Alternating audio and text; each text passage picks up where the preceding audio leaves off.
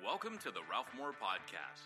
Gain a leadership advantage as Ralph pulls wisdom from his bag of over 50 years' experience in planting and leading multiplying churches. Our goal is to help you live as a leader you'd want to follow. You'll learn about making disciples and planting churches, but beyond that, you'll gain practical wisdom about subjects like how to manage your team, handling difficult people, pulling a congregation off a growth plateau, and even money management. Hey, welcome to the podcast. This is part 2 of my interview with Steve Addison about his book, The Rise and Fall of Movements. Enjoy. You know, in the book, you talk about a progression, and if I remember it right, it starts with identity, and then it begins to move to vision, and then to strategy, and then kind of ultimately to methodology, and then I would think in sometimes to ossification after that. But talk to us a little bit about the phases that you see in the life of a movement. Well, it begins with birth, and the key thing to get right there is identity. You know, the dependence on the Word and obedience to the Word, dependence on the Holy Spirit, and commitment to the mission, the core missionary task of making disciples. And I find that in the stories of Jesus' baptism and wilderness testing. And then again, we see him reaffirming those key things when the movement's being handed over to the disciples to pursue in that resurrection to ascension period, those same three characteristics. But to move into growth, you need to start building. You've got to express that identity. And so we looked at, what are the elements of Jesus' strategy, the recurring things, and the things like rapidly mobilizing workers, contagious relationships, adaptive methods, pioneering leaders. And so he's not just out there willy-nilly. He is carefully putting in place the building blocks of a missionary movement. And wherever that movement goes, you need adaptive methods. So they'll vary from place to place, the way you present the gospel, the way you connect with people far from God. But there needs to be both identity and strategy undergirding that. Most of the time we're thinking, well, if we could just get the strategy right or the methods right, this new tool, or, hey, there's a new approach to doing this or that. What really wins over time is the identity piece. And you can't renew a movement without returning to first things. And those that sort of bring renewal by saying we're going to be more contextual, we'll fit in better with the modern or the postmodern world or what, often by neglecting identity, the Word, the Spirit, the core missionary task, they actually become more of a movement in decline because they're accommodating themselves to the world around, or they're just using techniques and the like. They're scratching the surface rather than getting back to the heart of the thing. So we need to keep returning to who we are in Christ as we express that strategy that he had in fresh ways, for every generation and every context. I'm a little bit cynical in some ways. I absolutely believe in what you're saying, but I get so frustrated. I was talking with a denominational leader just 3 days ago, and he came to me wondering what he could glean about money. They've come into a lot of money, and what they're saying is we would hope to turn from a denomination in decline into a movement once again. And my friend and I both warned him, be careful of money, because when you start throwing money at church plants, often you create dependencies, but you hobble them. And then he got down to the real business at hand. He had seen a church one congregation that started 200 and some churches in some very difficult areas. I mean, like they've got a micro church and a strip bar. And he's going, now how can we as a denomination imitate that. And it's like, oh my gosh, you jump right to methodology. And I just, I tried to be gentle and gracious, and he just turned me off.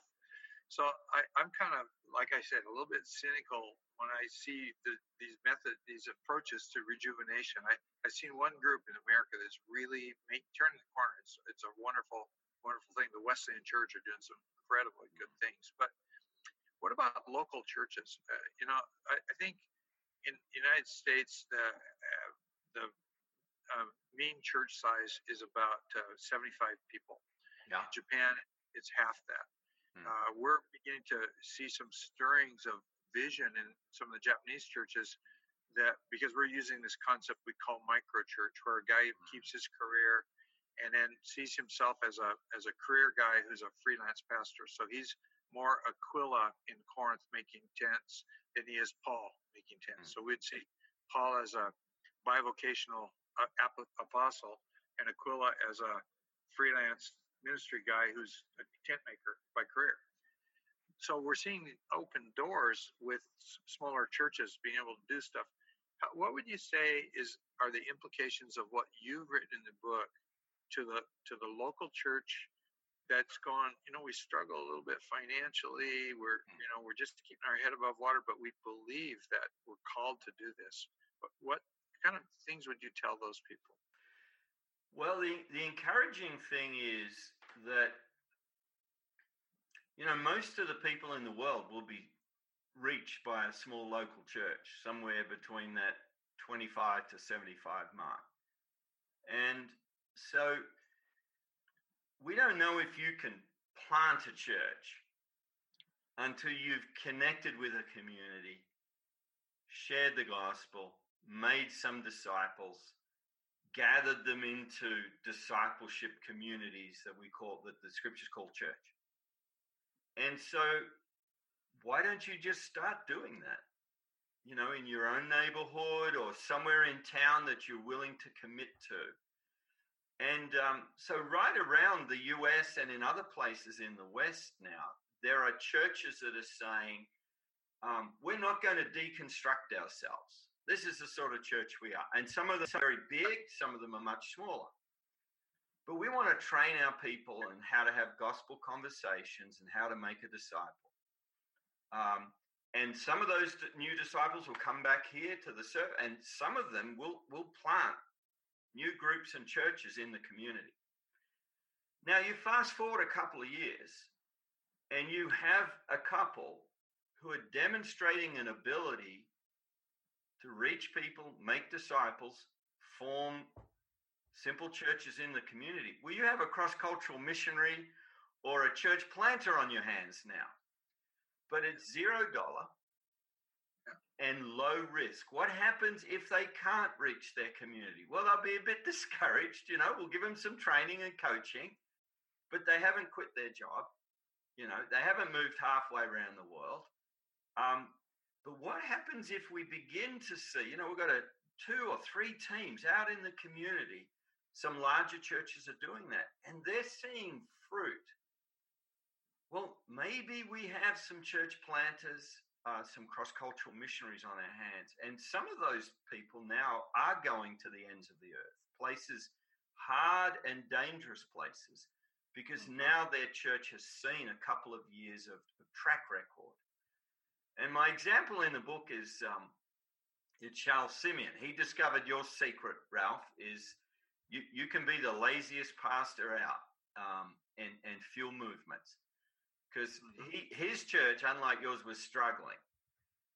It was in Cambridge. And so he just decided, well, why don't I try and train and mentor some leaders here at Cambridge University? I think I could do about 20 a year.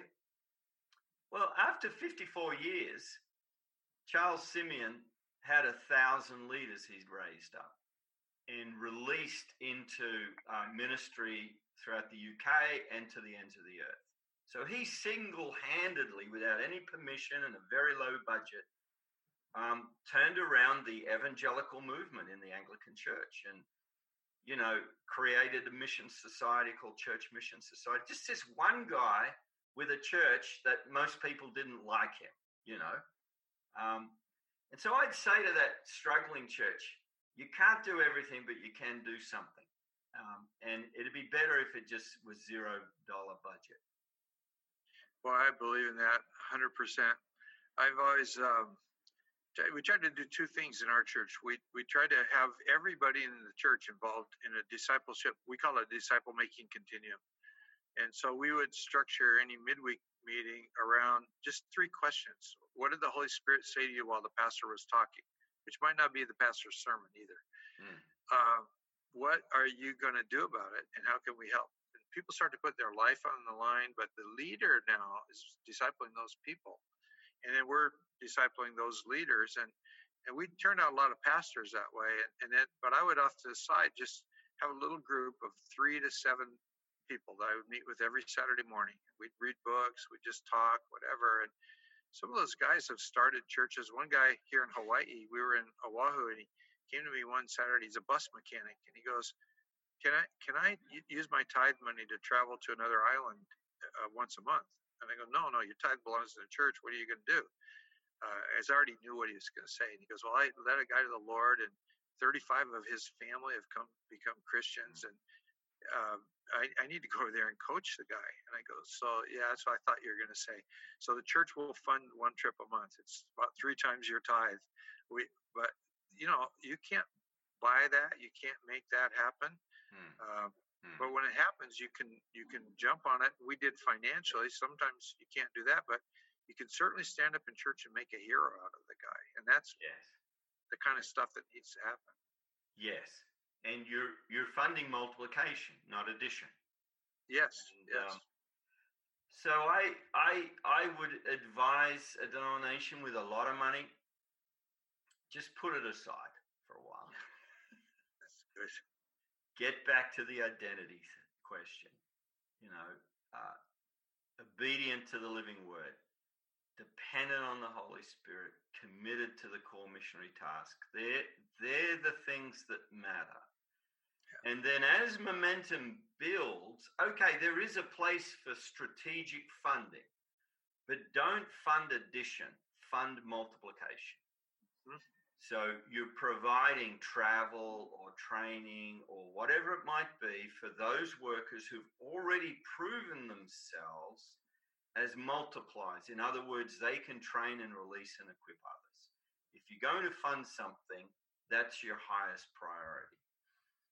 Because as it is, we tend to fund marketing, and we tend to fund operational costs, overhead. And the things that you're saying are they're the things that generate spontaneous movement forward. Yeah, as a movement. Now, a local church, that's different. They can take responsibility for whatever they're doing in their community. But in terms of, no, we want to see movement, well, you've got to fund multiplication. Yeah. And it does come back to that identity piece.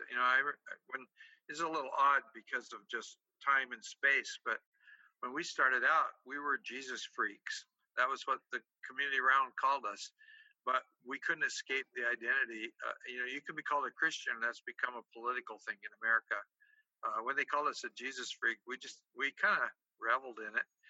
And but I've watched us move from that to big focus on mission, to then getting strategic about even we do a lot in Japan. How are we going to strategize the geography of Japan? And then we're now fighting to resist methodology. That methodology doesn't become the leader. It's got to keep coming back to Jesus. Yes. Yeah. That's good. So tell me, what one thing that you would like to see your book accomplish in the world as we know it today? What would be the overriding joy of your heart if the book did that? I think it's when people make that return. The key moment for me, I've been wrestling with that movement life cycle for decades, but I felt like it's not just a matter of imposing some organizational model on the church, on the mission of God. And as much as that, there are lessons to be learned from organizational dynamics. But the aha moment really in that 3-decade search came just a couple of years ago when I was in the Gospels, realizing this story of Jesus' baptism and wilderness testing this is the bridge between his life in Nazareth and him as coming king. So whatever God the Father is writing on his heart and whatever the enemy even is attacking has got to be core for us who want to see multiplying movements of disciples and churches. And that sort of changed everything for me, that whatever organizational issues are going on with the life cycle, the key to the rise and fall is actually who we are in Christ, and especially reflected in our obedience to his word, our dependence on the Spirit, our commitment to the core missionary task, of bringing people to salvation and discipleship and then church formation. This is what the movement that Jesus birthed and still leads. So for me, it was actually in my research, my life was changed. It's not like I didn't know that, but it's like it's become so central for me now. I feel like it's a real gift of God. And if others can have that same experience and be with Christ in his baptism, in his wilderness testing, and then trust the Father to in the fullness and power of the Holy Spirit to launch them into the mission, I'd just be delighted. If you enjoyed today's podcast, be sure to subscribe and check his blog at ralphmoore.net.